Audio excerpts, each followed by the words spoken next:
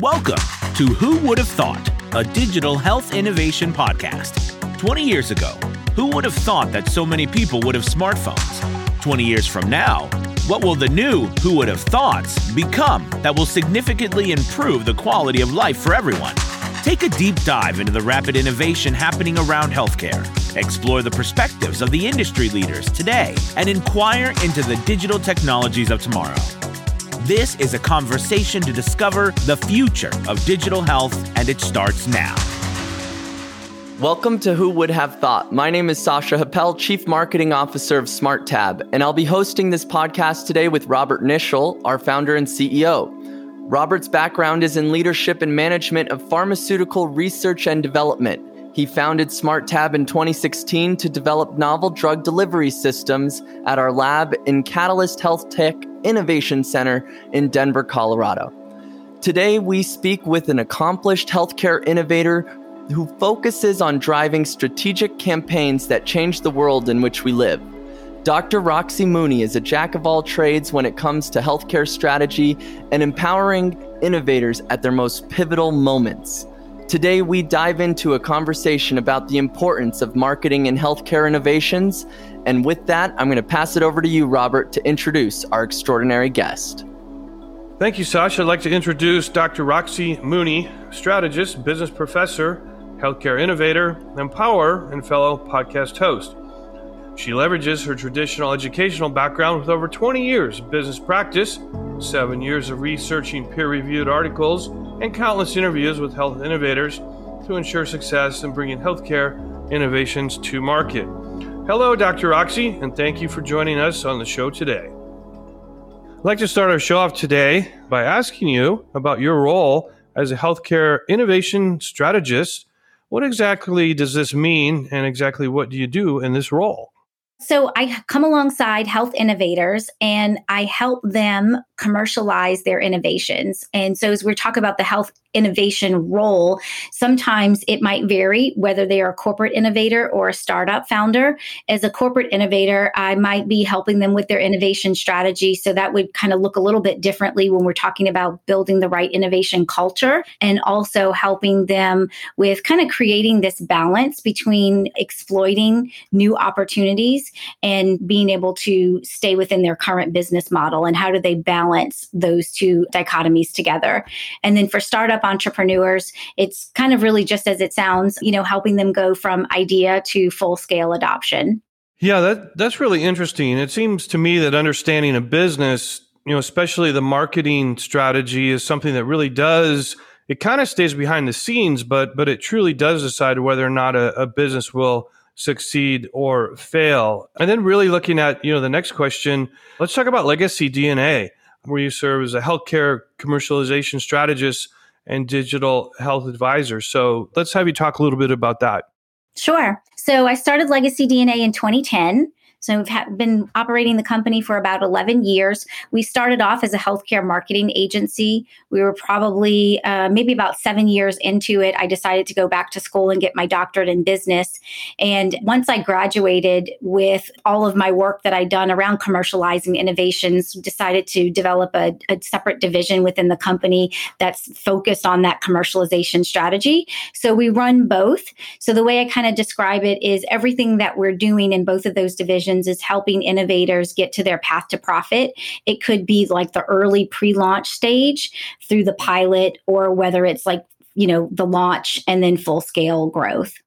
Yeah, that sounds very exciting. And, that kind of leads us into the next question. So how is working, with or at Legacy DNA inspired you to help, pre-NDA, pre-FDA companies to create marketing strategies that help them reach the levels of, say, a Lipitor, the best-selling drug, currently. So how does that all fit together?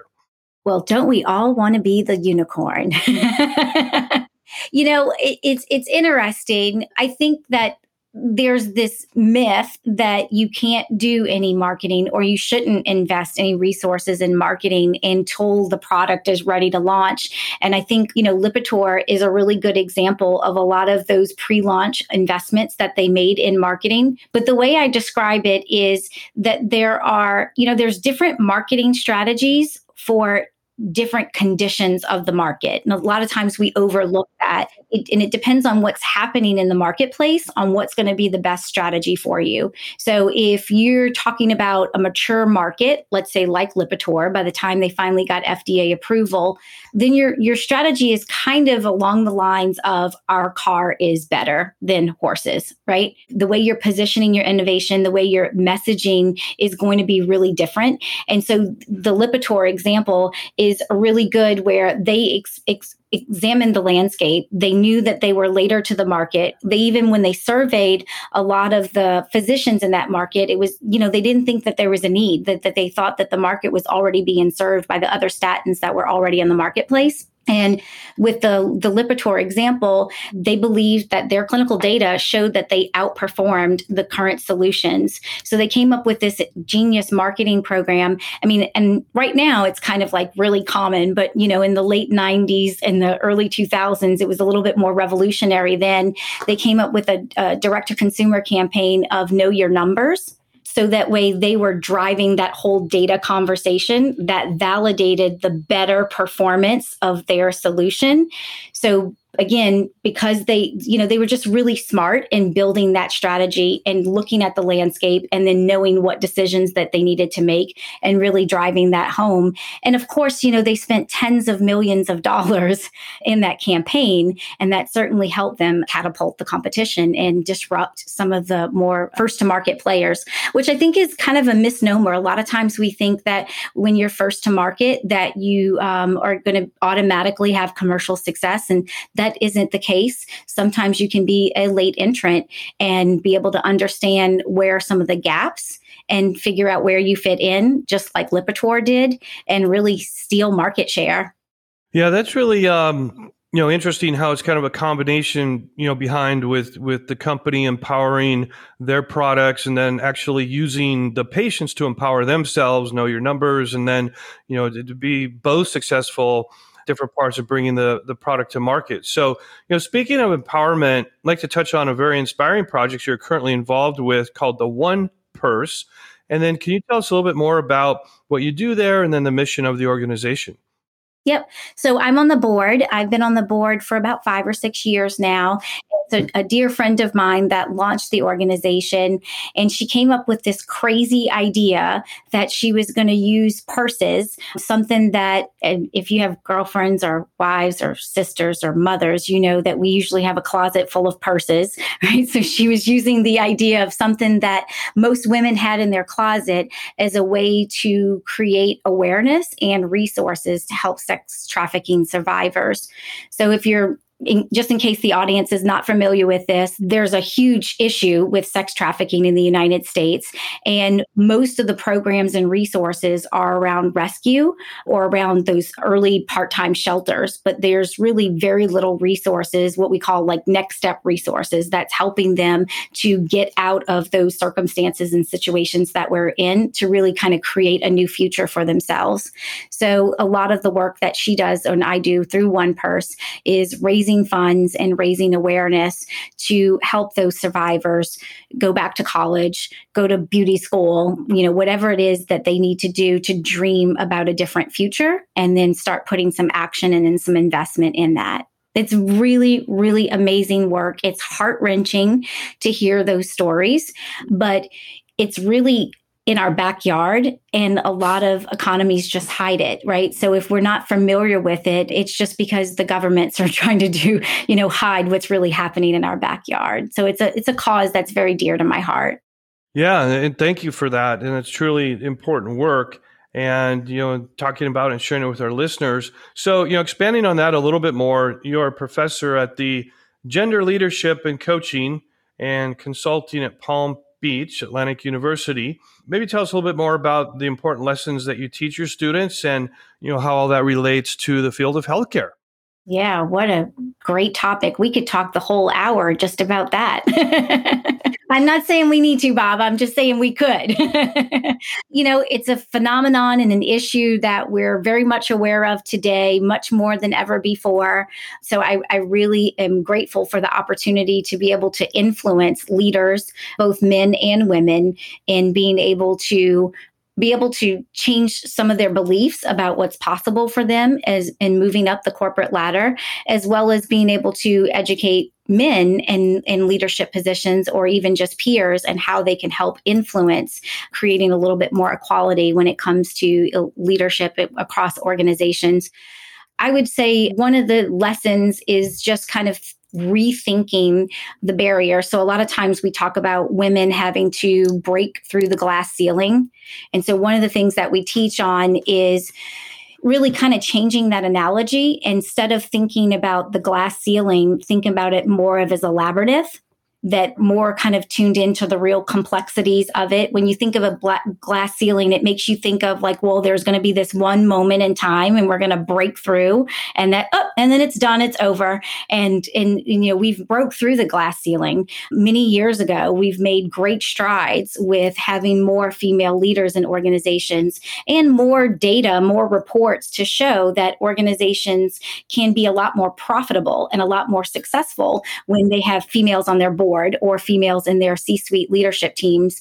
But the reality is what women typically go through is more of a labyrinth. So there's a whole host of differences that we talk about between male and female leaders and talk about a lot of the myths and that we want to debunk. And then some of the true barriers. I would just say that, for people that are listening, as women leaders, when we do move up into a position of leadership, I feel like we have a more responsibility to do it well, because a lot of eyeballs are on us and watching what we're doing. We also have a lot of responsibility to bring other female leaders along in that process. And then I think men have a responsibility as well with helping female leaders. And I'm not talking about people that don't earn it, that don't deserve it, but more of just kind of creating that culture where we have, diverse views and we're creating a culture that really respects the contributions that both men and women make. And how I think it affects healthcare, gosh, we have a lot of work to do. Most of my career has been sitting at a conference table with a lot of white-haired white men. And I don't have anything against white-haired white men, but I'm usually one of the, I don't know if I would say token, but I'm usually one of, if not the only female at the board table, at the conference table. And so we have a lot of room to grow in healthcare with really being able to increase the platform and the opportunity for women. And I think that that's going to be a pivotal factor in really being able to transform the healthcare industry. I think that we have some contributions that we can make more than we already are, but we are making a lot of progress. Yes, absolutely. And it's good to see how, the progress is moving along with, all sectors of the population. So, in these podcasts, I ask my round of questions and we will pass it over here to Sasha, who's our Chief Marketing Officer, to continue on with questions. So thank you very much today, Dr. Roxie, for my section. And here we go, Sash. Thanks, Bob. Round two, huh? Yep, round two. Here we go. I'm interested in going back to the fact that most companies don't invest in marketing pre-FDA and then end up rushing their marketing campaigns after being FDA cleared or approved. How do you best help companies to see what are the actual benefits to creating marketing strategies and engaging with potential partners and clientele prior to FDA clearance? Yeah, I think, one of the best ways to be able to motivate and inspire leaders to make an earlier investment in marketing is to, case studies, right? Real world examples of other companies that have done it and done it well and demonstrating the real ROI that they've gained from it. And there's so many different examples out there. I don't understand why marketing has been such an overlooked discipline in marketing in general. We are at least 5 or 10 years behind other industries in healthcare marketing or pharmaceutical marketing. Pharmaceutical marketing is, kind of advancing, I think, even a little bit more than the overall healthcare industry, certainly, but there's still so much opportunity for growth. And it's just smart. There's different strategies and tactics during pre-launch, definitely special considerations when we're talking about pre-FDA, but there's a lot of benefits to investing marketing dollars in that. I mean, and look at us here today with you guys hosting and producing a podcast show. I think that it is a very wise decision that will pay off 100-fold in the future. And you didn't pay me to say that. No, I didn't. Yeah, I appreciate that so much. Yeah, it's funny. This podcast has actually become one of our largest drivers of traffic to our website. We definitely really love that we started this and that we get to talk to people like you, really amazing leaders in this field. So, and speaking of podcasts, you have a podcast and I love listening to it. You come out with so many episodes and have so many conversations with health innovators. And I'm curious, what are you learning from hosting these episodes and having these conversations with so many noteworthy people on your podcast? Gosh, so much. You know, for someone like myself, who's a lifetime learner, who has a doctorate and can't stay in school anymore, really, that it's kind of like being in school, right? Because I'm just continuously learning. And so one of the things that I've learned is how powerful it could be for continuous and ongoing market research and being able to stay connected to our customers. But one of the patterns that I've seen, so after you've been interviewing folks for a while, you start to see some patterns. And one of the things that I thought, which was an aha for me at the time, looking back, you might go, well, that's really duh, not that big of a deal. I knew that, but it wasn't intentionally set out this way. But I interviewed a lot of people in the New England area, and then kind of segued into interviewing a lot of people in Silicon Valley, in California. And I was able to see some very distinct characteristic differences between the innovators that were coming out of New England versus the one that were in Silicon Valley. The things that they brought to the table, the gaps that they had were really very different, but you still saw this pattern. And as you might imagine, and these are like total blanket statements, but I don't want to imply that this is going to be always the case, but there was kind of like healthcare first coming out of New England, and maybe then technology, and very, very little business acumen or real true understanding of how to commercialize something. Whereas in the folks that we interviewed out of California, we're much more like technologists and much more experts in commercialization, but certainly had a huge gap around understanding all the complexities of healthcare and probably have a little bit of bumps and bruises to prove it. Got it. Yeah, definitely. And, you're obviously an extremely determined and focused person, empowering generations of healthcare innovators to come. And I want to know your greatest piece of advice that you give your pupils and how you see people going off and putting that advice to use. Like, what would you say is that greatest piece of advice? As if I had this one golden nugget of wisdom. The first thing that comes to mind is really mindset training, right? If we, know anything about, human behavior, it's kind of like how we think affects how we feel, affects what we do. And so it all really starts with what we're thinking. And I think that there's a lot of mental training that has to happen as health innovators, whether we're corporate innovators or whether we are in the, startup entrepreneurs, that, there requires a large amount of perseverance, endurance, determination, a lot of the traits that you just talked about here, stubbornness and willpower to be able to stay the course, to know when to take a different course of action. But just being able to be beat up and get back in the arena again and do that over and over and over is something that doesn't always come natural. And I think that we have to have those positive influences surrounding ourselves with people that are helping us have that mindset, right? We certainly can't be surrounded with people that don't support our vision, tell us all the 1,000 ways that it's not going to work and that we're absolutely lunatics. And then just, podcasts, listening to podcasts, hearing inspiring stories of other people doing it, just positive thinking, all the things that we, kind of know. But I would just kind of umbrella all of that into mindset training. And that should be something that we do every morning before we start off our day. And it doesn't hurt to end our day with something like that too. That's amazing. That is really, really great advice. And it's so nice to speak with people like you who have that mindset, and because it definitely spreads, and when you talk with somebody who has that mindset, you surround yourself with those people, it just makes it more alive and supports everyone in really continuing on the road and hitting refresh whenever needed along the way. Yeah, so. You guys know, but leading a startup ain't easy. Exactly. Yeah. Yeah, definitely. And we take on these huge problems, and it's a lot to carry every day, and just, staying empowered and staying positive. It's part of the process for sure. Yeah, getting funding and overcoming the regulatory obstacles and the delays and just the law, it's just so much more difficult to successfully commercialize something in healthcare than it is in any other industry. So I feel like that mental toughness has to be exponential when you talk about, being a business leader or an innovator in healthcare. Right on. Yeah. And finally, the whole show is who would have thought? So I have to ask this question.